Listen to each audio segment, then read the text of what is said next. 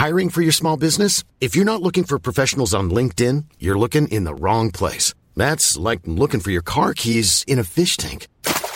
LinkedIn helps you hire professionals you can't find anywhere else, even those who aren't actively searching for a new job but might be open to the perfect role. In a given month, over 70% of LinkedIn users don't even visit other leading job sites. So start looking in the right place. With LinkedIn, you can hire professionals like a professional. Post your free job on linkedin.com/people today.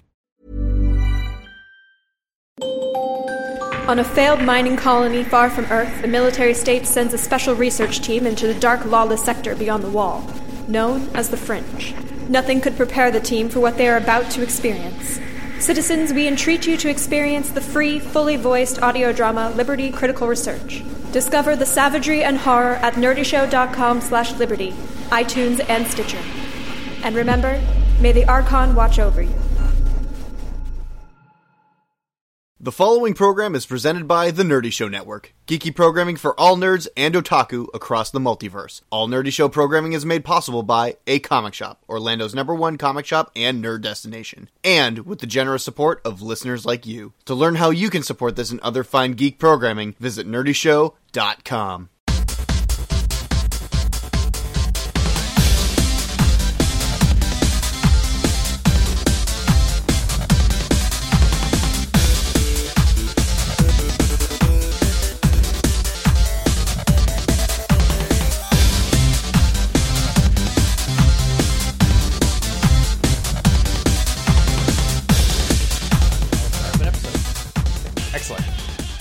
What's up, everybody? Welcome to the Wicked Anime Podcast. This is episode 123. That is 123. I am your stupid awesome analyst, John Star, and with me is our King Baby Duck, Evan of the Boston Bastard Brigade. And Wicked Anime. And Wicked Anime.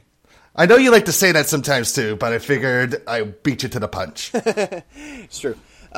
So it's just the two of us today. Andrew is off on his journey to the land of the rising sun, which he texted me and a bunch of other cohorts last night about him arriving in Hong Kong. He had a 16-hour flight from Boston, which we dropped him off last night. And then he was 16 hours on a plane to Hong Kong, where he spent the next 6 hours because his layover was originally 5 hours, but he made it to Hong Kong. The flight was arriving early, and it left early. Oh, wow. Which was awesome. Yeah. He watched a total of 5 movies on the airplane, and he didn't know whether or not he slept. So he honestly doesn't know how much sleep he got, if any at all. So he would watch a movie, play a little Monster Hunter, watch a movie, play a little Monster Hunter. And so it was a wild time. And I don't know what he did while he was waiting in Hong Kong, but he said that the airport there was just like home. Wasn't very different, but it was the feeling of being in another country completely was just a really wild, overwhelming feeling. And then he left that airport, and he is now in Taipei, Taiwan, where he is going to be spending the next 6 weeks for his film orientation. So that's the update on Andrew. Nothing super exciting quite yet on his end, but he has met with the film team that he's going to be working with, and they're probably, well, as of this recording right now, he's sleeping probably because it is probably 4:15 in the morning over there.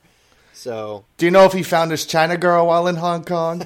He did not report any wedding proposals or anything of that sort. So I would say no. Boo. So we've had plenty of storms hitting us in the U.S. recently, but also it's been tsunami season in Japan. Our biggest otaku waifu brethren, Grape-kun, who lost his significant other waifu during tsunami season. They took the cardboard... They took the cardboard cutout of Hululu away out of his pen during the season. And why didn't they just put it back in the cage with him? Like, why? Like, you know how they put the animals inside? Like, why didn't they just bring the cutout in with him so he wouldn't be lonely? You know, I really don't know. I couldn't answer that for you, Evan. But I mean, the good news is that she's back now. Hulu is back now, and Grape Coon could not be more smitten. And all the animals are fine. All the animals in the zoo are completely fine, including Hulu herself. And all is right with the world. So, Yes. Hold strong, Grape Coon. You're going to have those moments in life where you're going to be separated from your significant other, and things aren't going to be looking to go your way. But I promise you, Grape Coon, that your waifu will always be there for you. Isn't that marriage in general? Yeah. That was my first story. I don't know. What do we want to do? Do we just want to go into the article that you read? Yeah, let's do the idol thing, because before we even started recording, we never really brought up the whole idol scene in Japan and how kind of corrupt it really is. Yeah, at least I don't think we have. It's very possible that we may have done this before. I've talked about it on No Borders No Race a couple times. It's part of the reason why I don't play idol music on my show. Or I rarely do, unless it's like an anime theme or something. But rarely do I find myself playing stuff from like AKB48 or Morning Musume. I think the two artists that would be deemed idol-ish that are close enough that I spin on regular occasion are Baby Metal and Perfume.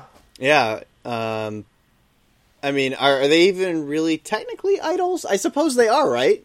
They are, but I feel like Perfume and Baby Metal have been made like exceptions to these specific rules that the idol industry like to put onto its performers and singers. Yeah. And yeah, there's this really, really harsh stigma that I really don't like, which is, I believe the article was majorly about this, especially the fact that your image is something super important as an idol. Therefore, even like your love life is affected by it. Yes, there is the love ban, as they call it. Yeah, which is ridiculous because you have to, for fame and fortune, you have to restrict your own personal life in order to have your fans themselves be a part of this fantasy that they could one day possibly get with you. So therefore, you cannot date anybody if you are an idol. Which is bullshit, man. Yeah, I couldn't even comprehend that sort of thing. I think it's like one of the worst. It's like slavery to one's personal life, or slavery from actually being a normal human being outside of the spotlight. It's because, fans don't see you as that normal human being, I suppose. But then they see you as like a symbol of purity. That's what the article says, is that it's this article that was posted on Anime Now, and I found it through Anime News Network because they do a bit of a partnership through there. They were basically touching on like how idols and the fans that see the idols and the fans see them as like their child or something like that, and the idol grows up with the fans, or the fans grow up with the idols. And it's this really weird stigma that only happens, well, it doesn't only happen in Japan. There's some aspects of it too in South Korea. And I hear there's some things over there that are actually worse than it is in Japan. In South Korea? Really? Yeah. The K-pop scene is just as bad. And the fans are more psychotic over there in South Korea. Well, like they love their K-pop music.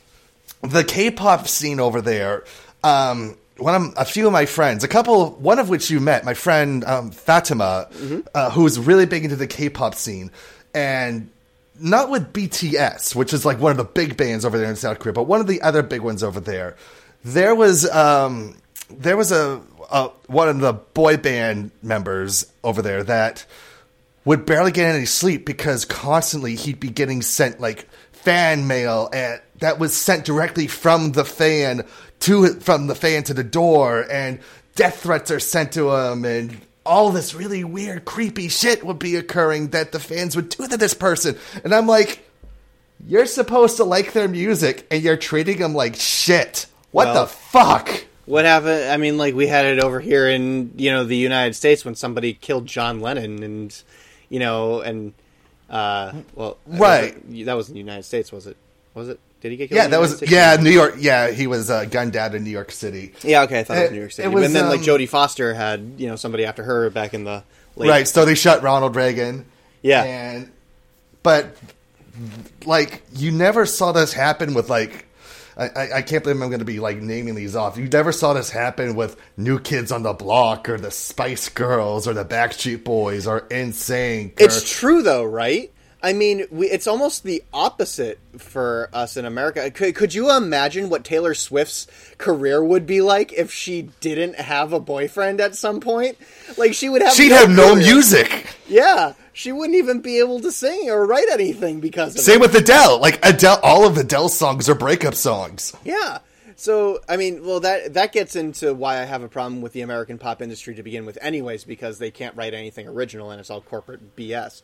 But, exactly. But even... Well, mainstream music, if you listen to a lot of indie bands like I do, you'll find a lot more originality there. Well, of course you will, because it's not coming off of a manufacturer line. Yeah. Like, that's my take on the... Well, it's been going on for decades. I saw that documentary about Iggy and the Stooges called Gimme Danger, and Iggy Pop was talking about how the whole Summer of Love concept that happened in '68, the make love, not war sort of thing, was all fabricated by men in business suits to sell CDs and records and clothing.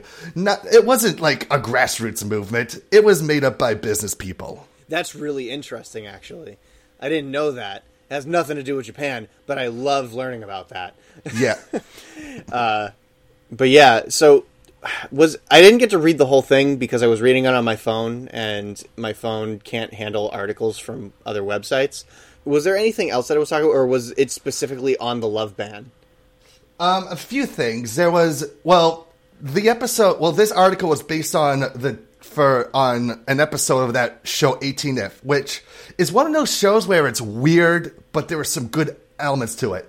And this episode followed this character who was affected by a witch, and she's a pop idol, and she's actually played by Eminita, who played Honoka in Love Live. Mm-hmm. And in real life, Eminita was part of this scandal, which thankfully turned out not to be true. Just some bullshit that occurred, where this magazine, the Weekly Asahi Gaino, reported that Nita appeared in a porno in the past. Mm-hmm. And which turned out to be completely false. Like, they did comparisons between her picture and the picture of the porn star, and it's like, that's not the same person. But yet, because that, even though she turned out to be innocent, it turned out it wasn't true. Like, her live streams were indefinitely postponed, security was increased at her events, and she even stopped posting on her Twitter account. Yeah. Like, even when the rumors are fake, you're still not safe. Yeah. Yeah. Well, it goes, I mean, I think that was taken majorly in part with Satoshi Kon's film. Perfect Blue. Perfect Blue was about that exact thing, which, by the way, I'm not going to spoil anything about it, but that is an amazing film that everybody should see. Absolutely. Or you can see the live action version known as Black Swan. Yeah. No, Darren Aronofsky denied all claims of that. So, it's not true. Although, have you seen the poster for his new movie Mother? Yeah. It looks exactly like the poster from End of Evangelion. Really? Yep, I face have and not everything. Seen that poster. I've seen the one of Jennifer Lawrence, and it's kind of like a painting of some sort. Yeah, Darren Aronofsky really likes his anime, but he hates to admit it. He should just do an adaptation. Come on. That's a good question. Like, I know this is going very off topic, but what anime would Darren Aronofsky be great at doing? What about Elfen? I think he could do Elfen Lied. He probably could. He's.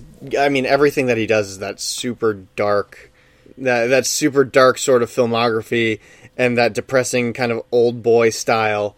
That, he could probably even pull off Akira too. They've been looking to do the live action version of that. They could pull him in there. But as much as I've liked his films, I've never really liked Darren Aronofsky as a person. It happens. I think it's partially in fact that he can't admit that. I mean, like it was all really weird that he bought the rights to Perfect Blue so that he could do his film, or he could mimic that scene from Requiem for a Dream? In Requiem for a Dream, and then he ended up making Black Swan, which is almost exactly the same thing, but he won't admit that even though he holds the license to Perfect Blue, that he didn't remake Perfect Blue. I mean, come on, dude. I know. It's almost the same thing as What's-Her-Face, who wrote The Hunger Games, said that hers was a completely original idea and she didn't take it from Battle Royale, or even The Lottery, which came out in the 1970s. So, yep. Like, it's all the same thing. And it's like, I know, artists, listen, I understand. You want to be original, but just face the facts. You're never going to be original. There's no such thing as an original idea anymore. That's just how it is. What you got to do is you got to just adapt anime and present it to people who don't watch anime, and they're going to be like, "Oh, this is original." Yeah, pretty much, right? Yeah. I have a few ideas that would be great for live action versions that I can't believe no one's ever thought of yet, but that's a discussion for another time. Yeah, I actually have a video that goes perfectly along with this discussion that we're having right now. If you've all heard of the YouTuber called Nerdwriter, Nerdwriter1 is his channel. He has this fantastic video that he just came out with, an analysis of Ghost in the Shell and how not to make an adaptation of a film.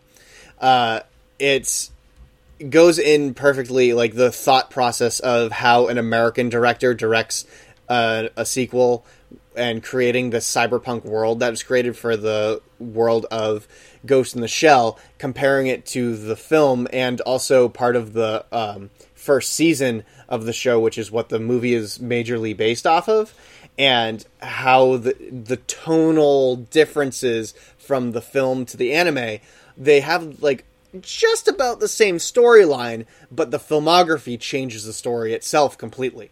Very interesting piece. A lot of the big complaint that I have, and if they had just done a straight up 1-to-1 remake of Ghost in the Shell as a live action, the movie, that would have been fine. I would have been okay with that.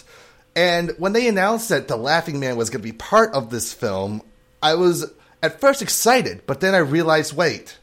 There is a lot that goes into the character of the Laughing Man. Yeah. There's a reason why it takes like 17 or 18 episodes to explain who the Laughing Man is, what he does, why he does it, what's his philosophy, and what he plans to do in the future.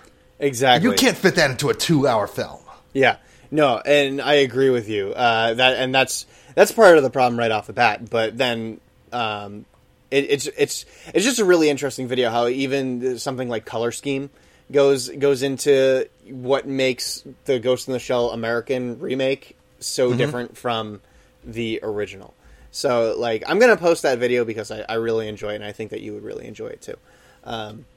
Because now that they're working on a live action Naruto, Lionsgate is going to be doing that, but as a film series, and Naruto is another one of those that I feel like would do much better as live action television, not a movie, because you're not going to be able to explain so much of what goes on into the world of Naruto in a movie. Right. Like, one movie of Naruto would have to be like the first 4 or 5 episodes of the TV series, which is like one 1/100th of the actual TV show. And I think that's the issue that we have here with these live action adaptions too. Like, even if we talk about Death Note, that we talked about a couple episodes ago, where I think that people would be more on board if they created films that were 1-to-1 to their adaptation at first, and then maybe we could start going into the realm of changing it up a little bit. If you want people to get on board with the idea of making anime adaptations to film and making them good, then maybe you should actually take from the source material, and maybe it's going to be a little wacky, and maybe it's going to be a little off-putting in some places, but just look at what they did with Guardians of the Galaxy when that came out. That was a wacky, crazy film with a talking raccoon and a character that only said, "I am Groot," and it was one of my favorite Marvel movies ever made. Yeah, it was this hodgepodge of really crazy things that people were like, you're going to walk into this film and say, what the hell am I even going to be seeing here? But they don't care because they're going to be having a good time. So if you take anime, you don't want to make sense of it. You want to give the fans what they want when they're seeing it, you know? And then maybe we could talk about changing it once you understand the art of creating an anime. That's just me. It could well, this is why I'm excited that they're doing Cowboy Bebop and One Piece as TV shows, because those types of programs would be far better as like weekly serial shows rather than trying to fit the entire universe of One Piece, which is up to 800 episodes into a 2-hour movie, and they still haven't found the fucking One Piece yet, by the way. Well, of course they wouldn't, because then somebody would be the Pirate King and then the series would be over. So yeah, they have to miss that One Piece. Right? Listen, the world is a big place, and there's only so many pirates that can play hide and seek with a piece of gold. So, granted, One Piece is going to end, and the author knows that it's going to end. Let's just hope it doesn't end because the author died from like exhaustion. Yeah, right. The only person who knows how One Piece ends is his editor. So his editor could technically take over if he wanted to. But last time we checked in, which was sometime last year, he said that the story was about 70% over. Which, if you cut that down into fractions, 70% of 800, maybe 700 at the time that we had recorded it, is, 300 more episodes. Yeah, pretty much. So that's at least 600 6 more years. 600 more chapters of anime. So, or of manga. Wow, jeez. Until the inevitable spin-off 2-piece. Yeah. Yeah. We really went off topic. We started talking about Japanese idols, and it went right into American adaptations. Yeah, you're right. That's okay. That is okay, but what are your final thoughts on the whole idol thing, then? I disagree with idol life completely. Agree. I agree. I agree to because put a nice bow on this whole conversation that we just had for the last 10 minutes. Idols, I disagree with the way that they are treated, and I think that they should be able to live normal lives. And if that's a problem for the fans, then maybe there needs to be a change in focus for marketing idols. You know, because the people, or the fans could just go sod off. Well, that's what I mean. If the fans go sod off, then we're going to miss out on an entire culture. You know, the idol culture is going to go away, which means that the music industry over there is going to tank in some places. Not all places, right. In some places. Like, because this is kind of like one of the things that is my goal in my life. And I feel like I might have brought this up to you, Jonathan, one time. Is that my goal is to actually have like a sort of talent agency in Japan that helps to promote music, not just like idols, but like all music in general. And I want to have it so that there is no love band, that they don't have to worry about their personal life being controlled, that the only thing that we care about is that they're okay and that the music that they're popping out is good. Mm-hmm. Yep. And even if the music isn't good, so long as they're okay, I'm fine with that. I don't want to wake up one morning and find out that an artist that was represented was found murdered by one of her stalkers or something like that, because that stuff is just really fucked up. Yeah, and but honestly, it could happen anywhere. It really could. It depends on, it all depends on the culture that you create. And I think Japan has this very obsessive culture when it comes to their idols. And the fact that fans are so protective that if they hear something that irks them or is wrong, then they get bombarded with this harassment that's very off-putting as a culture itself. Mm-hmm. Otaku originally had this negative connotation to it to begin with. And I think that's the kind of stereotype that the word otaku originally had its connotation to, was the kind of people who would do that sort of thing. But now it just kind of is like nerd, you know? Yeah. So they got to come up with a new word. How about psycho? Oh, hey, that would be a really good one, except that is something completely different in Japanese. Well, what? No, right, that is the best over there. That's what the Idol fans say when the Idols hit the stage. Maybe that they're actually saying the English word psycho, and they're not saying psycho, psycho, psycho! Yeah, that's what so when the fans in the audience say psycho, then the idols on the stage are saying psychos. So there's some wordplay going on here. The fans think they're going, yeah, we are the best, woo! But no, you're psychos. Yeah, you're nut jobs. Please, get a girlfriend or seek therapy. We just made like the biggest blanket statement of them all right there, Evan. It just get a girlfriend or seek therapy. If you're holding a glow stick, you're a psychopath. I know not all fans are like this, but there are a few bad apples in the bunch that we just need to toss into the trash. I think that the worst part of it is the corporate end of it. I mean, exactly. They're the ones perpetuating it in the first place by not letting idols have girlfriends for this very specific reason, which makes me think that it is public information that they're not allowed to have girlfriends. Therefore, somebody out there is like, oh, they're not allowed to have girlfriends except for me. So please respect the performers. Let them have a life of their own and just promote their music because their music is good. Mm-hmm. Don't promote the sanctity of the idol and the purity of the idol. Just promote the goddamn music. You know, Christine and I were talking about this originally, very recently, and we were actually talking about Lady Gaga and how she was able to move ahead from where she was into, she got away from the corporate side of music and she started doing her own thing. Now, I'm not necessarily a fan of Lady Gaga's music to begin with, but I absolutely respect her as an artist for the fact that she has gotten onto her own label and everything of that sort.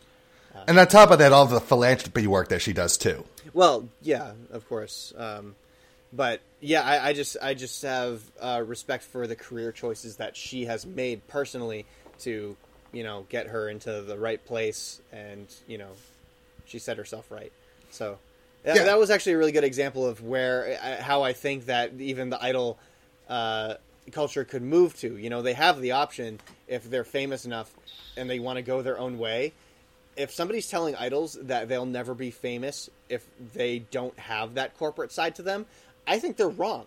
I think that... I agree that they are wrong. And I feel like that maybe some of these idols should step up and start up their own, their own label and their own talent agency and have them be their own representation because they sell themselves perfectly. They don't need some, dude in a business suit to tell them where to go and how to do it. Yep. They know how to do it. Yeah, right. But I wonder if they perpetuate that lack of confidence, which would be a completely different problem all on its own. Or the Yakuza. I mean, yeah, kind of. I've heard stories about the Yakuza. That's also not pretty too. Yeah, well, I can imagine. Yeah, it's not like the video game Yakuza where there is some honor and dignity and such. There's some really bad shit. Except they give out really large bags of candy on Halloween to children. That is true. Maybe that's the one good thing the Yakuza does. King-size candy bars. All right! Now I want a full-back tattoo. Would you sit through a 12-hour tattoo session? It honestly depends on what I would get out of it. What about the front cover of Five Iron Frenzy's latest album? That would be cool. Yeah, but I've always pictured that if I was ever going to get a tattoo, which I am interested in, I would just get a shoulder blade piece. And maybe 2 shoulder blade pieces. I would probably get Earthworm Jim on one side, and I would get the Five Iron Frenzy hash marks on the other side. And that's about as far as I would go with tattoos. I would probably do maybe a shoulder or arm tattoo of one of the bands that got me into the Japanese music scene. Well, maybe I would do 2. One of course, of the Pillows Buster Kun logo of the weird bear dog creature that Buster Kun is, and then another one of the skull strawberry for the Japanese band Sushi Mamire. Mm-hmm. Yeah. Now that was just like the biggest hodgepodges of tangents that I think we've ever done on this show. Wow. And it was just the two of us. Yeah, which is fine. But what else? I mean, do we move on to what we're watching now? I think that we have a good amount of time put into our news section. So if we want to move on to what we're watching, so we can talk about some of those things. You saw some trailers. We saw some American stuff. So... Yeah, so the big news, they finally unveiled a trailer for the upcoming new season of Cardcaptor Sakura, the Clear Card arc. And man, I know it's just 30 seconds long, but it captures the original anime so beautifully and perfectly. Like, the character designs look exactly how they looked in the early 2000s, and it's what Cardcaptor Sakura should look like for a 2018 anime. Yeah. I know. I actually thought that they really held the essence of the original show very well, but it looks so modern and updated, and the animation was very nice. Yeah, because everybody is back.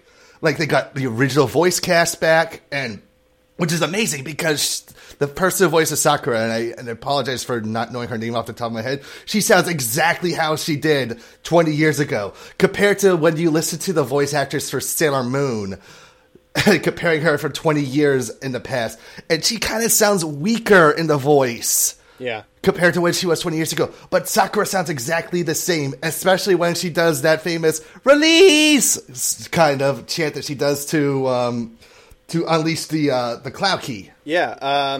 See, I was never really a Cardcaptor Sakura fan back in the day. I mean, I hit anime late in life, so it was hard for me to catch up on shows like Cardcaptor Sakura when they were on TV at the time, and I had seen it, but I never watched it. So, well, Cardcaptor Sakura, or rather, its American version, Cardcaptors, was the second anime I watched and binged through right after Pokemon. Really? And honestly, and I know that it was butchered. The thing is, in Canada, all 70 episodes of the original show were aired, uncut, uncensored, all dubbed in English. But when they brought it to America, they cut that 70 down to 38. And they cut out so much important stuff that focused on character development and just why these characters are doing what they're doing. And they basically pulled a Sailor Moon Crystal before Sailor Moon Crystal even happened. Right.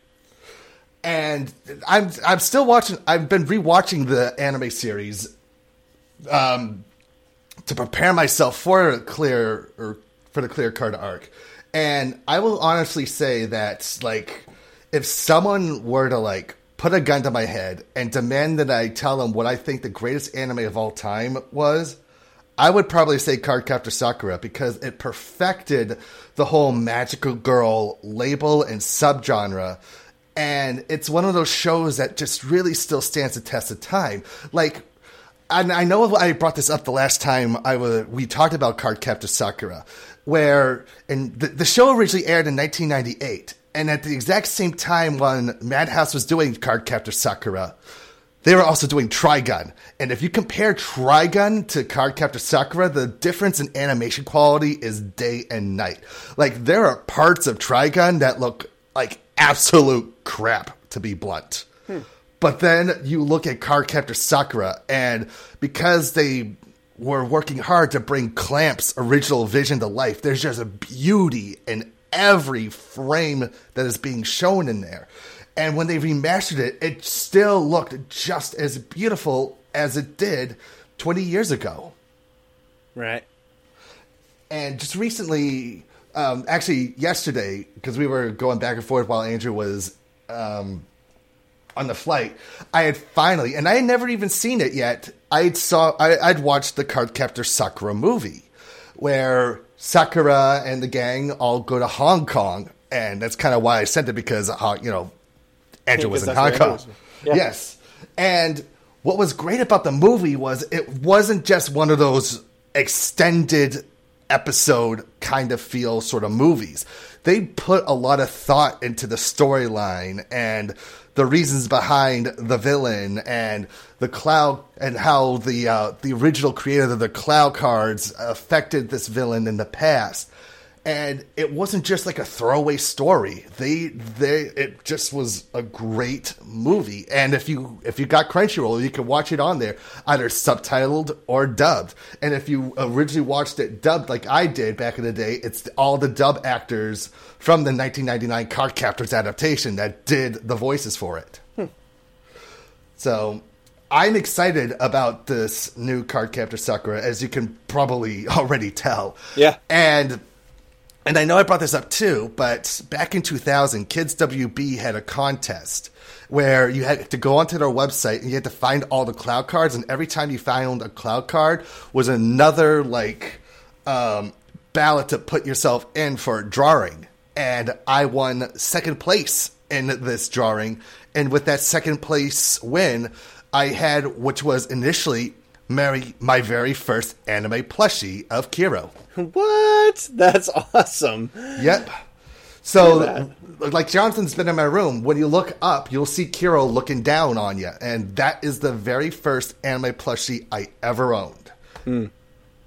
And, that's a big reason why Cardcaptor Sakura has played, I wouldn't say a big reason why, but Cardcaptor Sakura has played a big, important role in my life as an anime fan and an anime journalist.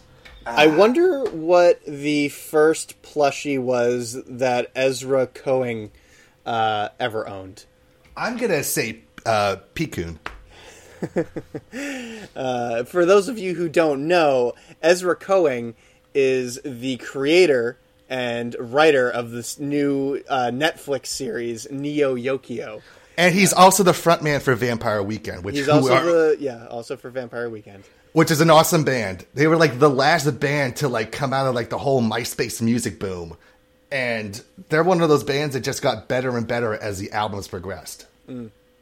As of this recording from today, I just started watching Neo Yokio today, so I've only seen the first 2 episodes. Okay. But when I first originally looked at the reviews for Neo Yokio, IMDb had Neo Yokio set at a 5.8. It has since recently gone up to a 5.9 in the last hour that I've started watching it. If that doesn't tell you what the masses think of Neo Yokio, 5.9 on IMDb, which is an okay score. Usually a movie is a masterpiece on IMDb if it's around an 8. Yeah. So 5.6 is pretty average for a film where people are usually that's all right. And Evan, what did you think of Neo Yokio? So First, before you say anything, could you provide us with the Into the West sound that you were going to use? Oh, all right. So, all right, here we go. Can't let it go to waste. I have 2 coconuts that I had procured from the opening week of Monty Python's Spamalot on Broadway. So I saw the Tim Curry, David Hyde Pierce, Hank Azaria version. Oh my! I saw it with the original cast. That sounds like an incredible cast. The best cast. Yeah, no kidding. You couldn't have still one of the still probably the greatest musical experience I've ever had in my life. You couldn't have gotten a better cast if you gotten John Cleese and Eric Idle to be there yourselves. Well, John Cleese did the voice of God. Did he? That's fun. Yeah. So, if you've never seen Spamalot, go see it. So, before I even watched Neo Yokio, I had read a few reviews, and let me put it to you bluntly, the reviews weren't great. No. Anime News Network gave it an F, which was the first F I had ever seen Anime News Network give, probably since Dragon Ball Evolution came out in 2009. So, Anime News Network has some haters on it, and they have some really critical people, but I love those critical people. I really Me too. do. Yeah. Me too. Normally I would be like, wow, it's that bad. And I initially got scared to watch the show, but I did the opposite for me. I got psyched to watch the show. And for anybody who doesn't know me by now, I love bad media. I love it.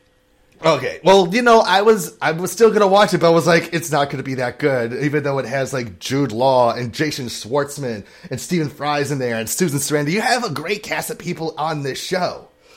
So I sat down and I watched the first episode thinking maybe I will just survive the first episode. And then 2 hours went by and I realized I watched all 6 episodes. And My question for the people over at Anime's News Network is, has anybody ever watched a Wes Anderson movie? Because that's how this anime is. It feels like it's a Wes Anderson production, and I fucking love it. Okay. I will level with you on that here, and I'm going to start off my view of it by saying that, yes, everybody should watch Neo Yokio. However, I'm taking it that everybody should be watching Neo Yokio for all the wrong reasons. Okay. From an execution standpoint, it's a very entertaining show. For a technical standpoint, it gets an F.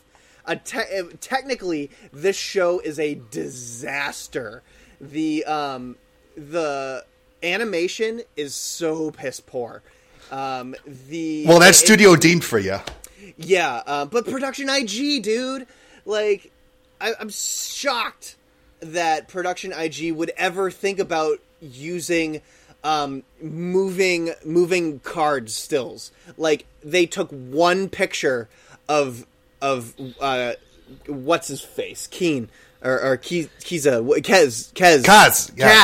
Thank you. Like, one frame of Kaz, and they just move him up and down like he's moving, like a Monty Python paper cutout going across the screen in some places when they can get away with it. Well, there's a part of me that thinks that there are some nods and throwbacks to, like, British humor, especially when you hear, the very first thing you hear in Neo Yokio is the old Tim's Television, like, jingle. They do, do, do, do.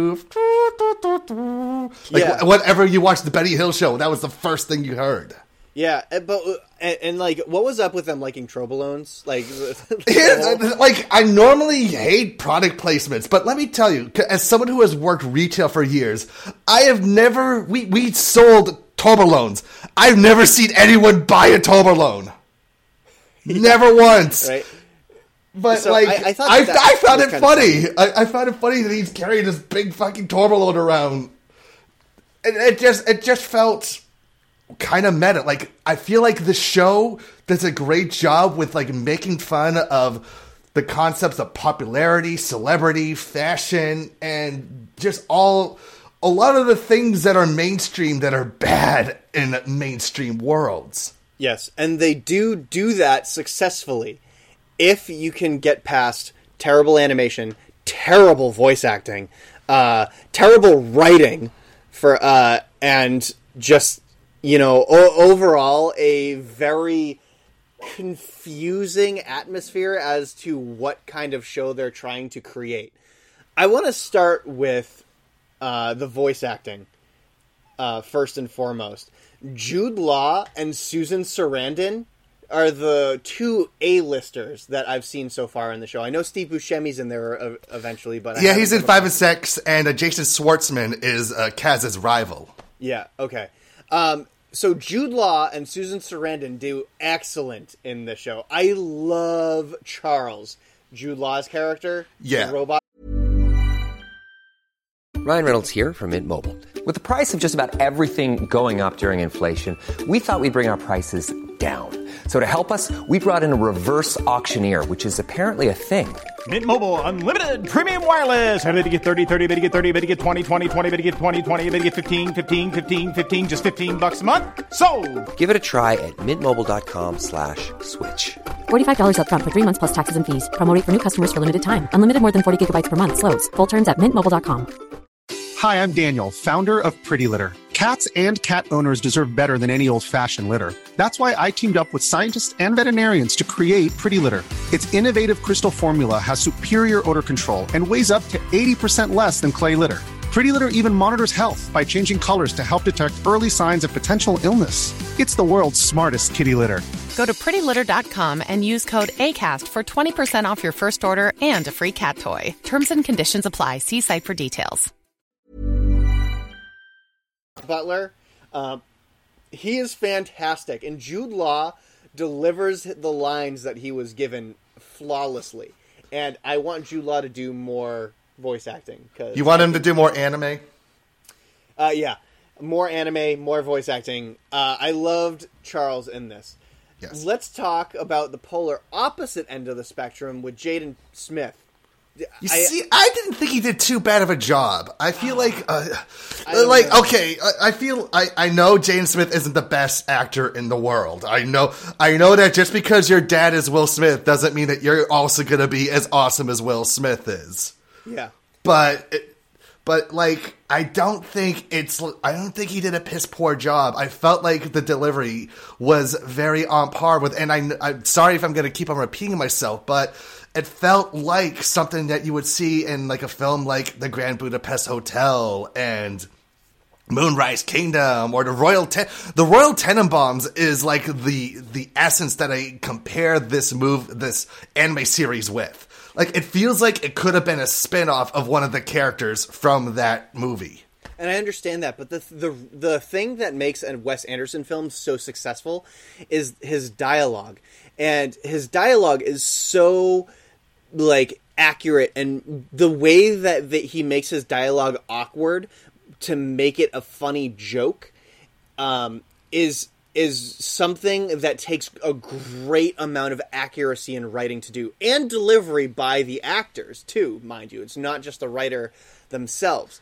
So and it also goes along with the emotion as well that you put into it, and the emotion is not there in the animation, especially if you watch the opening scene where we are introduced to Kaz's character.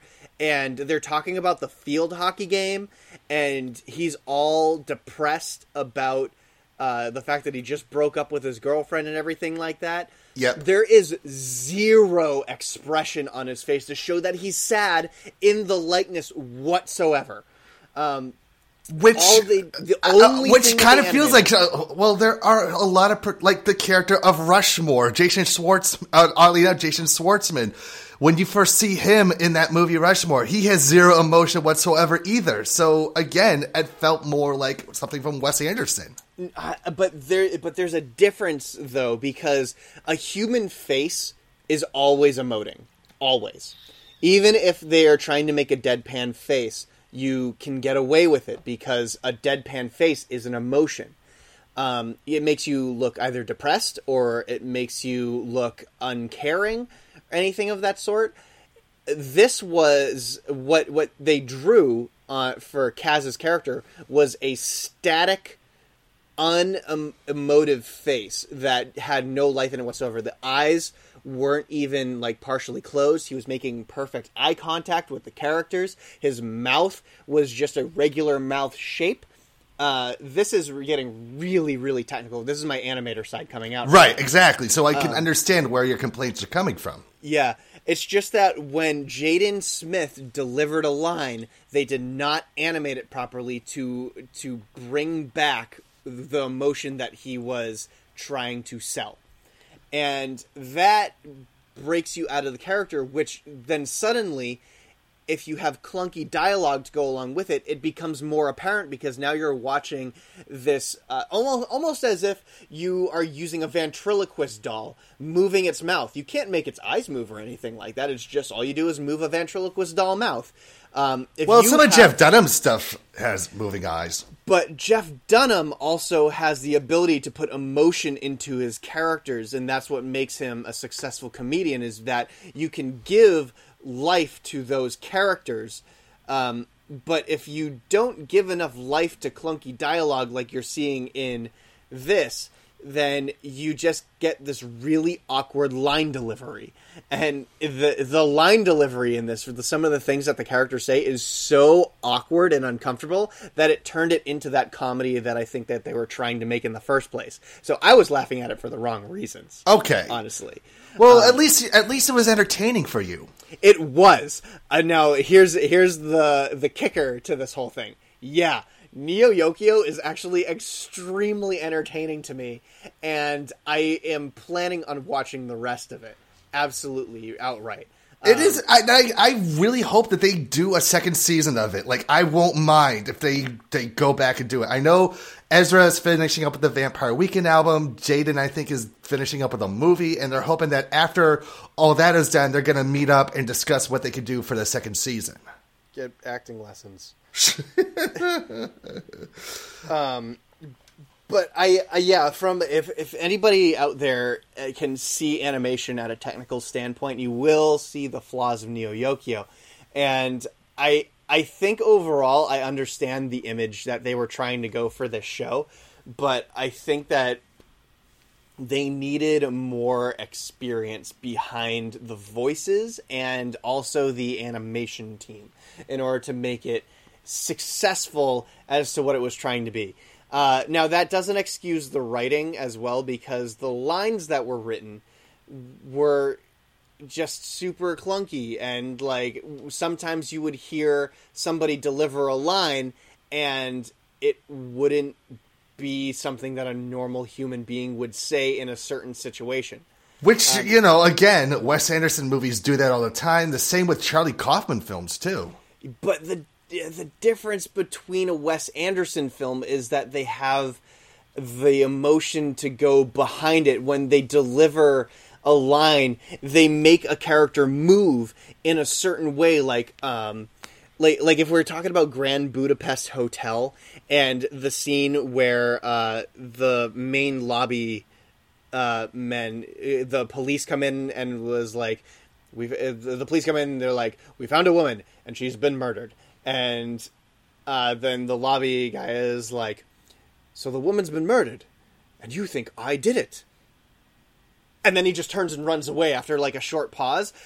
That is how you deliver a clunky line. You deliver a clunky line with a clunky follow-up that is meant to be on purpose. But you need to deliver it in a live action setting that allows you 24 to 30 frames per second in order to give and show that full emotion. If we're doing what Neo Yokio did, which they had a very low animation budget that only allowed them, I don't know, maybe 5 or 6 frames per second, then you miss out on some of the opportunity to move your animation smoother into a way to deliver perfect timing on a joke, because the timing is already off because it's so low budget. Okay.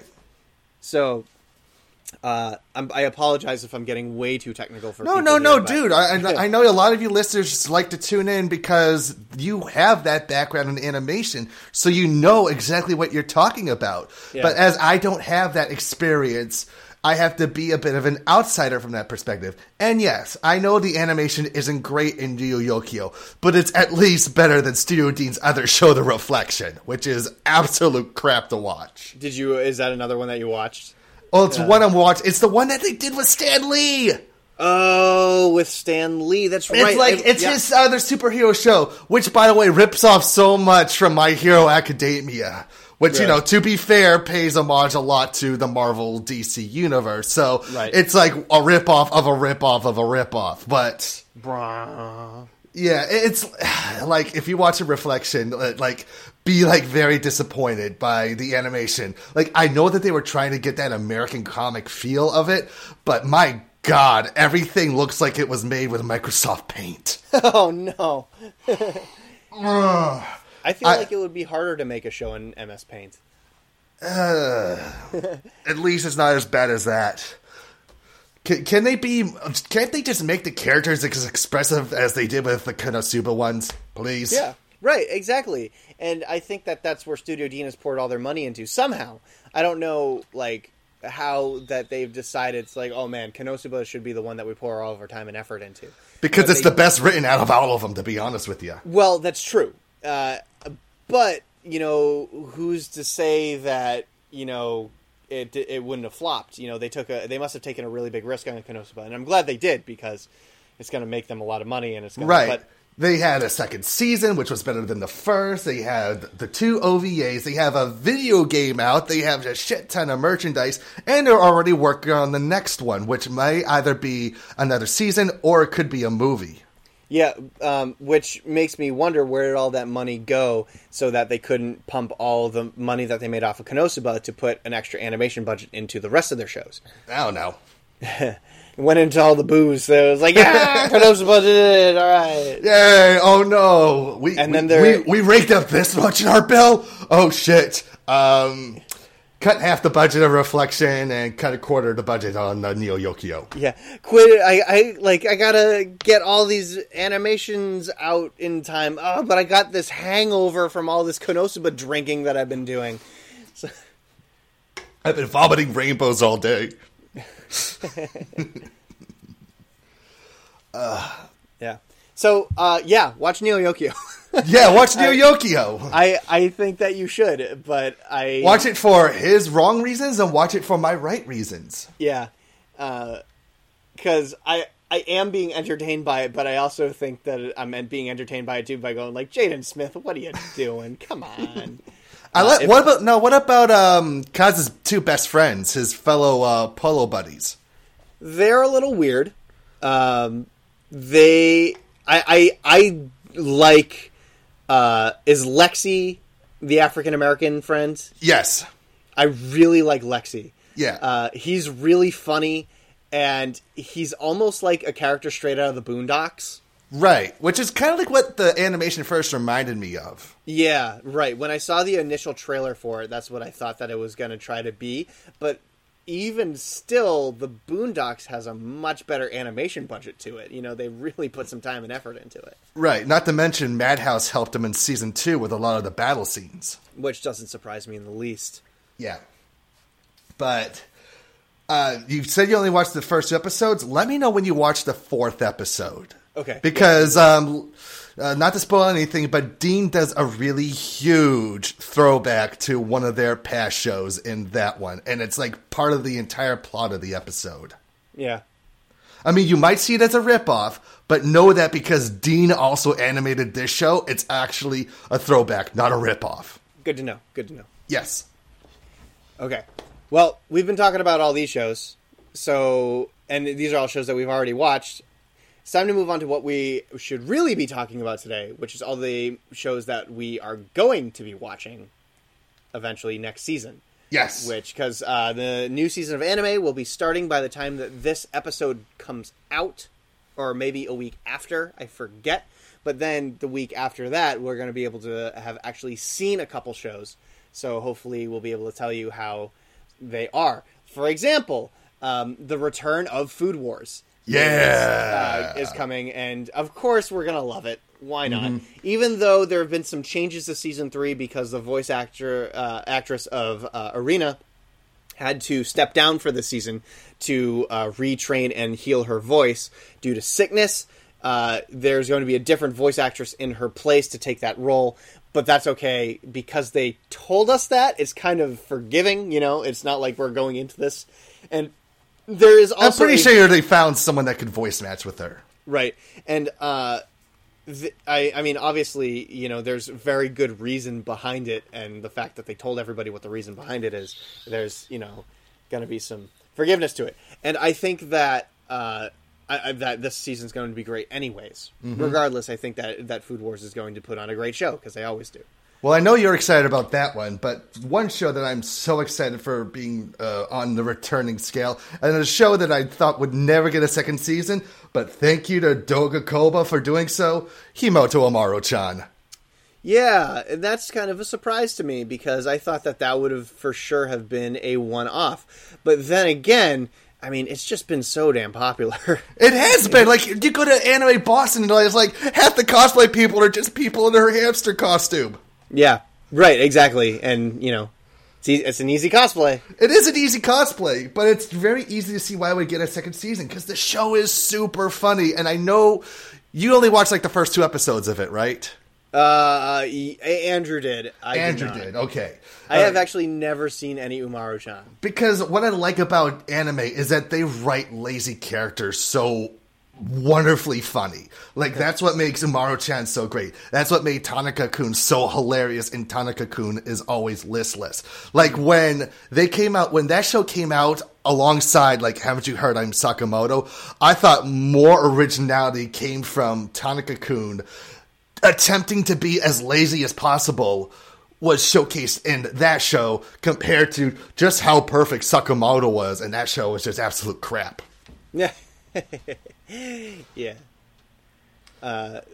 It's kind of funny. There's actually a lot of sequels coming out this season, too. Like we're getting Love Live Sunshine. Yep, season 2. Season 2. And I still need to see the first season. I'm still waiting for Crunchyroll to put that up since they have the partnership with Funimation. And that's the thing. I was surprised that Funimation got it since NIS America got the first original series and movie. Mm-hmm. So wonder how that's going to work out when it comes to dubbing that show. I don't know.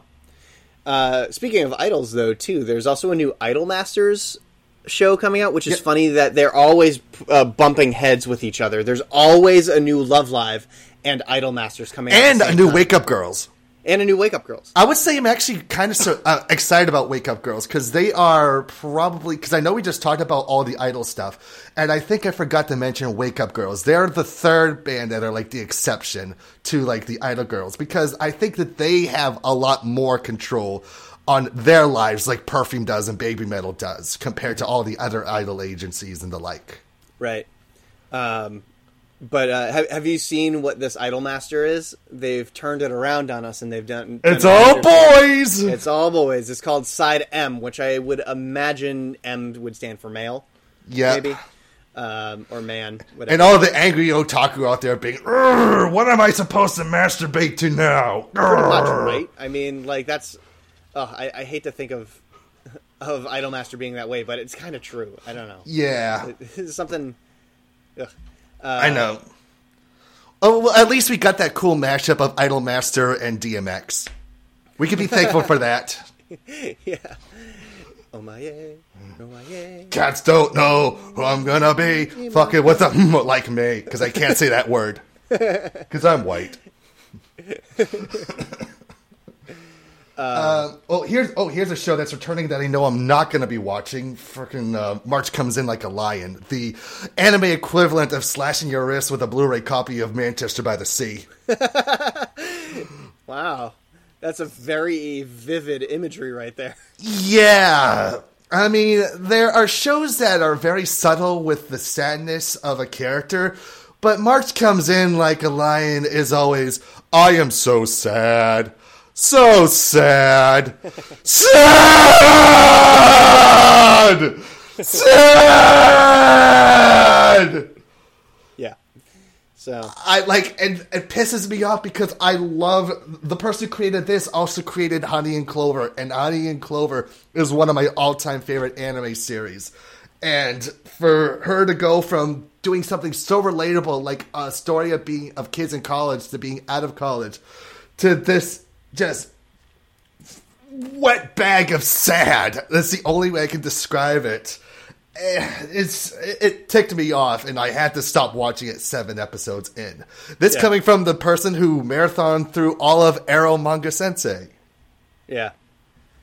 And another thing that ticked me off, too, is Shaft did this show, and Shaft usually is awesome. They did Madoka Magica and the Monogatari series and Pane Pony Dash, and, like, for him to do this sort of drivel was just...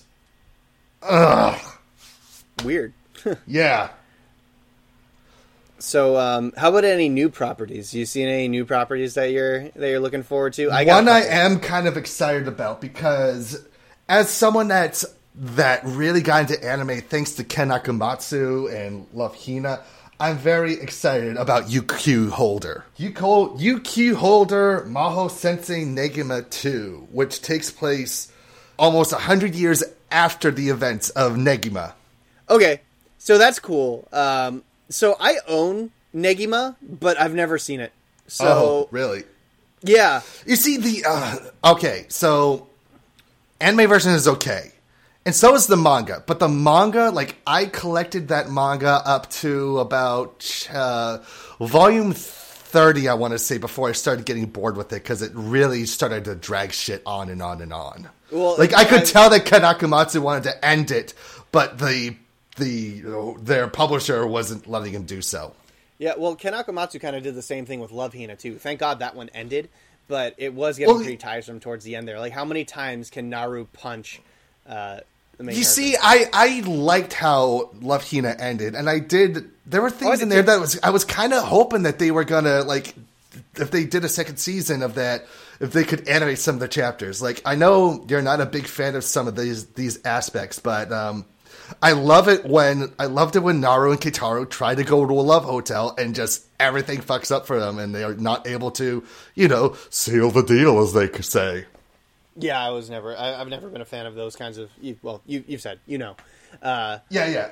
Which does bring me to another show that I am excited about, if you don't mind me saying. Go right ahead. So the Japanese title, of course, is Boku no Kanojo ga Majime Sugura Shoujo Bitch Not Ken. Or as its American title is My Girlfriend is a Faithful Virgin Bitch. Okay, so I've heard of this show because everybody can't shut up about it. Yeah. But I don't know what it was about until very recently, where I finally read the synopsis of it. And it sounds kind of funny, but I don't know if it's the kind of show that I would want to watch. Like, do you want me to be the one to watch it first and then to let you know how it was, or because I did it because remember I was the one who told you about Seiren and I was like, okay, I think I think it's entertaining. You might not, but give it a whirl, see if it might be something you like. Because the thing that's really drawing me in there are two things that are really drawing me in besides what the show is about. The fact that Dio Media is doing it, who this past summer also did Aho Girl, which was hilarious.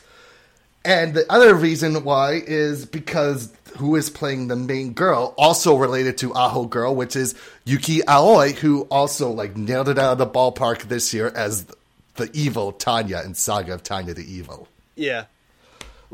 Because they're involved with this show, that's why I have faith that it's going to be good. Mm-hmm. So let's give out the synopsis of the show, just so everybody's aware.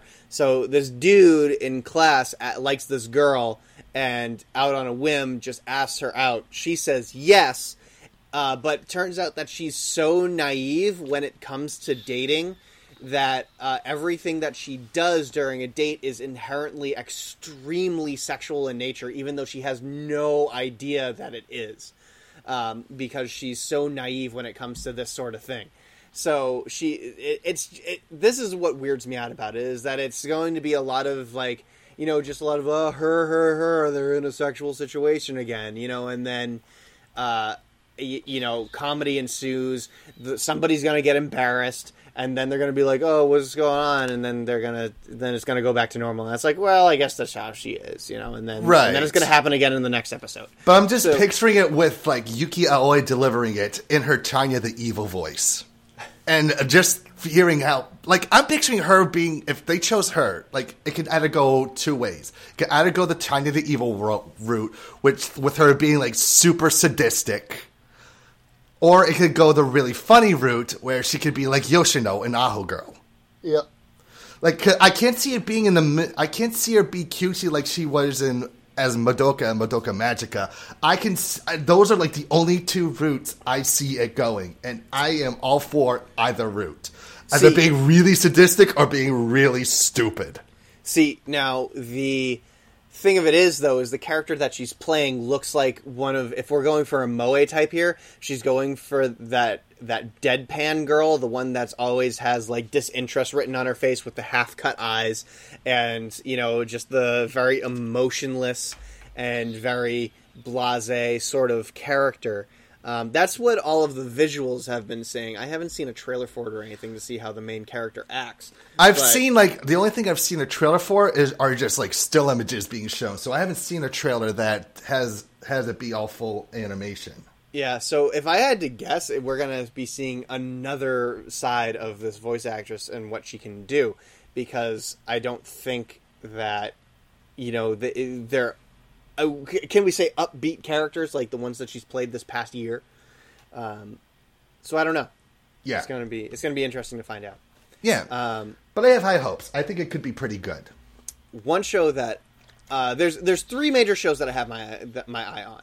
One of which is called Anime Guitarist, which is a anime about a girl who joins the anime research club, even though she doesn't like anime.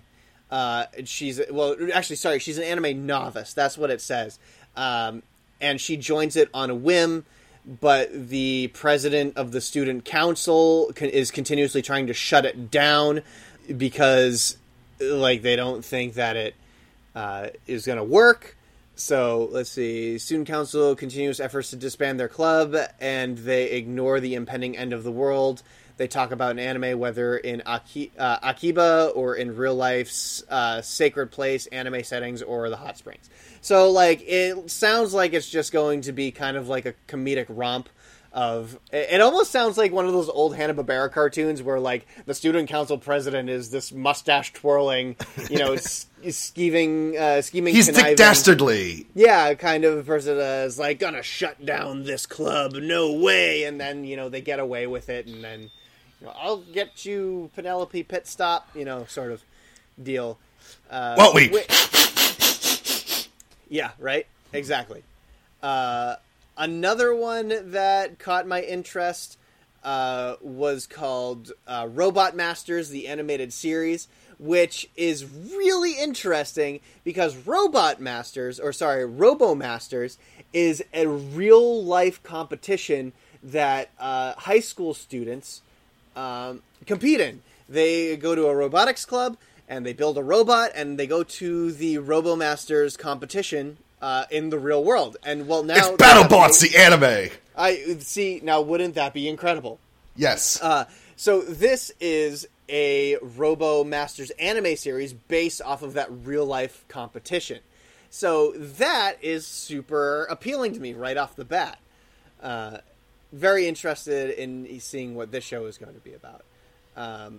Lastly, there's one called Urahara, which I'll read the synopsis of this one because it sounds like a show that I would have written when I was like 14 years old, which is a good thing. This is the show that Crunchyroll actually helped produce. Yeah, so I'm super psyched about this one because I'm actually going to get to see it, and I know that I'm actually going to get to see it. 3 high school girls are putting together a limited time shop called Park in Japan's Harajuku. One day, aliens come to Earth with the intent to steal the famed district's culture, and at the same time, a mysterious girl appears. The 3 girls band together to defeat the alien threat and protect their beloved Harajuku. That sounds like a light novel written by a 14-year-old, which sounds nothing like what the Arrow Manga Sensei cast ever wrote.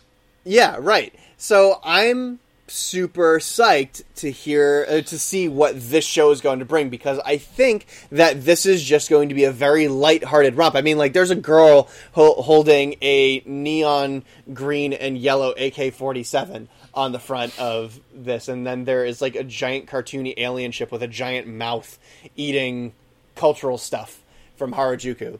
Like, that sounds like a lot of fun to me. So I'm all about this anime, seeing what it's about. Me too. Other than that, let's see. They have The Magician's Apprentice finally getting a 24-episode series. Yes, The Ancient Magnus' Bride. Yeah, there we go. Thank you. The Ancient Magnus Bride getting a 24-episode series. I only saw the first episode in the 3-episode miniseries that was released on Crunchyroll. I know. I'm actually thinking about watching that sometime later this week, all 3 episodes. Because I did see the first episode, but I really want to rewatch it again so I can just refresh myself. Yeah, so I'm going to be looking forward to that. Otherwise, nothing else has really caught my eye just yet. I would really be happy to see what the fans have been looking forward to this season, whether or not it's a full show or a short show of any kind. Actually, let's take a look and see what the short animes are this year. One that really popped up in my... and it looks like it's another Creators Impact Tokyo, another like Chinese-Japanese collaboration. It was called Osake wa Fufu ni Natte Kara. And this slightly sweet, tipsy couple comedy manga centers on the 28-year-old senior public relations company staff member Chisato Mizusawa. The story follows Chisato's daily life as she enjoys her husband's serviced cocktails. Chisato has secrets that only her husband knows, so odds are she starts blurting them out to public people. That sounds like it. I actually did notice this one. It sounds like it could be fun. There are a couple movies coming out. There's a Fate Stay Night one. There's a free movie coming out. Godzilla Kaiju Wars is coming out, finally. Mm-hmm. And then there's also one called DC Superheroes versus Taka no Sumedan, which I had never heard of before. But it's a movie about Joker going to Japan to steal Eagle Talon Society's secret weapon for continued scheme of pure chaos. However, the Justice League is on his trail, but there's something off with Batman. Now it's up to Eagle Talon to go find out what's wrong with him, and that means going back in time to see Bruce Wayne's most traumatic experience in the murder of his parents, and Eagle Talon Society, Justice League, go stop the Joker before the budget dries up. Yeah, and then reduce to simple stick figures. Yeah, it's going to be better than Batman v Superman. Probably. But it sounds really fun in the fact that the animation style is going to be changing throughout the movie. I'm interested to see where that goes, if anybody could even get a hold of it, you know? Oh, and I know these are OVAs too, but they're coming out finally with the Necopara OVA. And I know that's something more of Andrew's forte since it's all cat girls. But yeah, in his honor, I say we'll mention that one. We have a 3-part OVA series for Attack on Titan. Really? Which is called The Lost Girls. 3-part OVA adapting to the Lost Girls spin-off novel that was bundled with the 24th, 25th, and 26th manga volume of the series. So there's going to be a little bit more Attack on Titan. And odds are we will get those too, because they've actually been doing what they've been doing in Japan and releasing like the manga with the specific OVA that it came with. Yeah. So hopefully they will stick with that. Great. So let me jump over to some fan service. Ooh, we got fan service? We do. We have one email from Scott, which Scott, our Wicked fan Scott from the UK. When we were discussing Silent Voice, when was coming to cinematic release, which is next month in America. Yes, it is. He was mentioning too that he was going to try to watch within that time. One of which being Perfect Blue, which is getting a 20th anniversary UK cinematic release, which is really cool because I actually had no idea that Perfect Blue was already 20 years old. Oh my gosh. We're so old now! Yeah, right. And then in the same respect, the UK is getting a film by Masaki Yuasa, which is called The Night is Short, Walk On Girl. Maybe The Night is Short. Walk on, girl. I was wondering that, but I don't know. I couldn't really put it into words to say. So what's it about? Like, what is it about? Now, is it spelled night as an N-I-G-H-T, or is it spelled with a K? Okay, because I was going to say maybe it's about a midget knight from the Middle Ages and him trying to win the hand of the maiden princess, but she keeps walking on because she can never see him because he's so short. So here's the synopsis of the movie. Gracefully yet violently, the girl with the black hair, Kana Hanazawa, swirls through the abstract Kyoto night as night a joyful tempest. Blowing through pub crawls, festivals, and book fairs, her youthful glee infects parties of increasingly eccentric characters. But amongst the debtors, existentialists, and the god of the old book market, can she be convinced coincidental, quote-unquote, encounters are fate? And will she notice the senpai, Gen Hoshino, in pursuit of her love? All right, now that I see the poster for it, I know this. They actually posted about this on Anime News Network. It won a few awards at some Vancouver Film Festival. And the person who did the character designs is the same person who does all the album cover artwork for Asian Kung Fu Generation. Uh-huh. And the director is Masaki Yusa, who did the Ping Pong series, Mind Game, and next year you'll be seeing him do fucking Devil Man. Yeah. So it's going to be that sounds pretty good. Yeah, I will go see that. I will go see this movie. That sounds good, but we have to find out where it's coming in the US because we only heard from where it's coming in the UK. Thank you, Scott. Oh, Asian Kung Fu Generation did the theme song for this movie. So surprise! Yeah. Oh, one at the Ottawa International Film Festival. It won. Let's see. It won the grand prize for features. So it won like Best Picture. So, wow. Wow. Yeah. So it must be really good if it beat the crap out of all the live-action movies that they were being shown. Mm-hmm. Which reminds me, because we have listeners in the Los Angeles area, correct? This is for you, for all you LA listeners, on October 21st at the Chinese Theater in Los Angeles, California, 7 p.m. is the U.S. premiere of Motherfuckers. So be there for that, because we're all looking forward to that film. Yeah. They actually posted a clip of one of the people who's playing one of the characters in the English language version.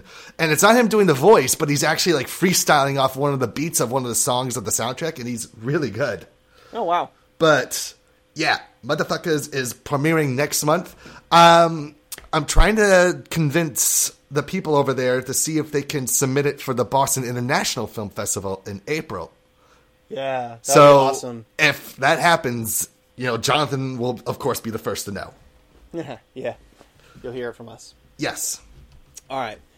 So that's all we have for fan service. So let's move on to some shameless plugs so we can get out of here. Yes. So, thank you for listening to this episode of Wicked Anime Podcast. If you want to join in on the conversation, please email us at wickedanimereviews@gmail.com. That's wickedanimereviews, all one word, @gmail.com. You can find us on Facebook at facebook.com/wickedanime, where we post all of our news and everything that we ever post. So articles, videos, and podcast episodes you'll find there.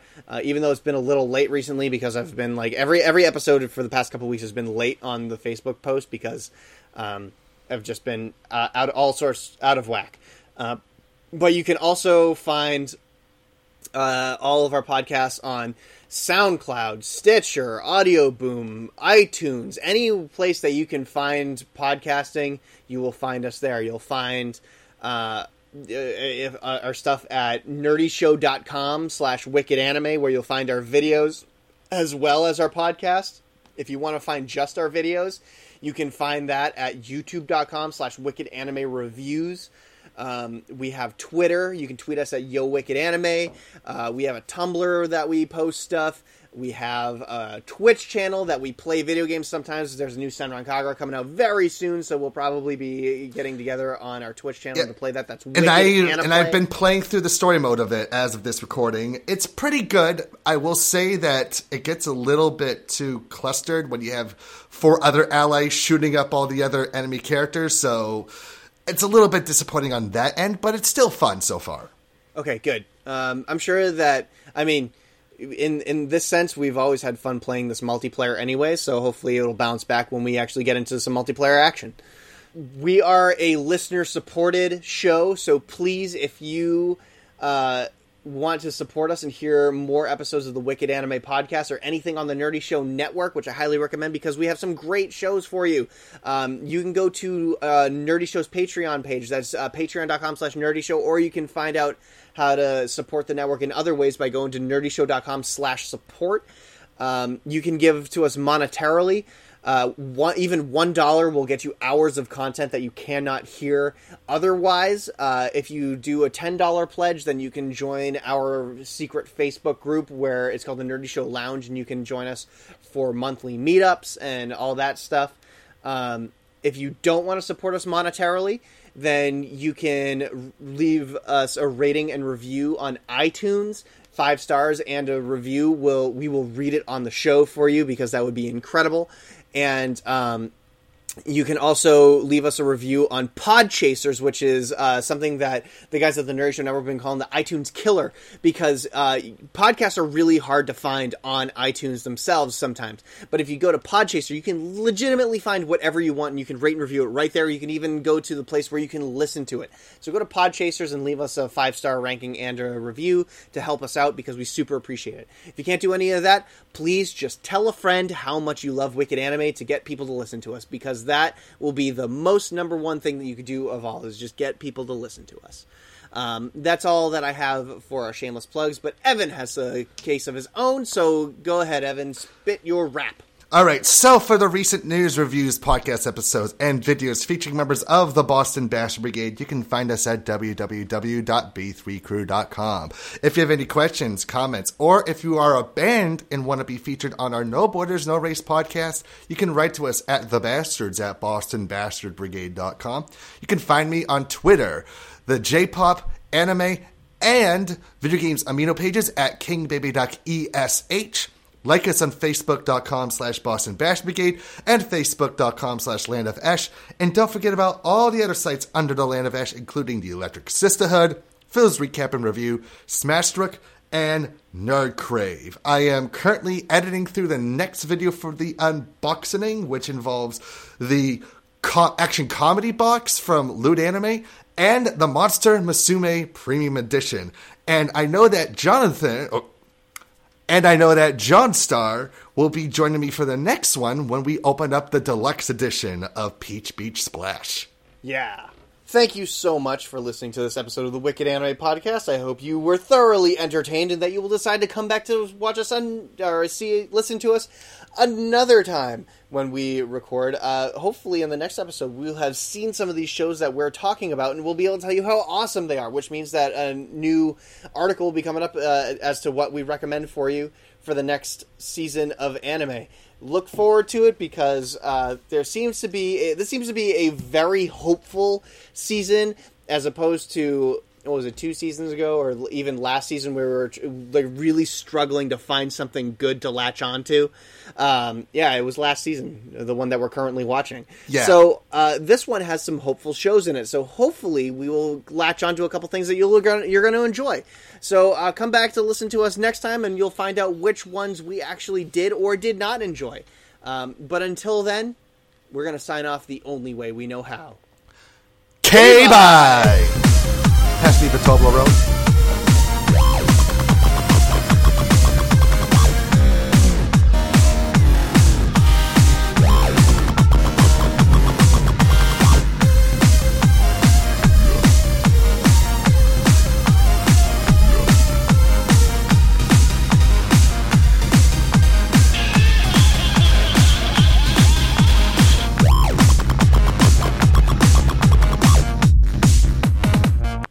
With that, we are going to... Crap! Hang on. What happened? Forgot the news bell. We're going to ring the news bell. That was a horrible ring. I know. It's because I didn't take it out of the box and it just shook it like this. Hang on. Hold on. You see, at least all my props here are ready. It's all prepared, ready, so I can have my little slide whistle. And I brought something just in case you have an Into the West today. Oh. Hi, I'm Daniel, founder of Pretty Litter. Did you know cats tend to hide symptoms of sickness and pain? I learned this the hard way after losing my cat, Gingy. So I created Pretty Litter, a health monitoring litter that helps detect early signs of illness by changing colors, saving you money and potentially your cat's life. Pretty Litter is veterinarian developed, and it's the easiest way to keep tabs on your fur baby's health right at home. Go to prettylitter.com and use code ACAST for 20% off your first order and a free cat toy. Terms and conditions apply. See site for details.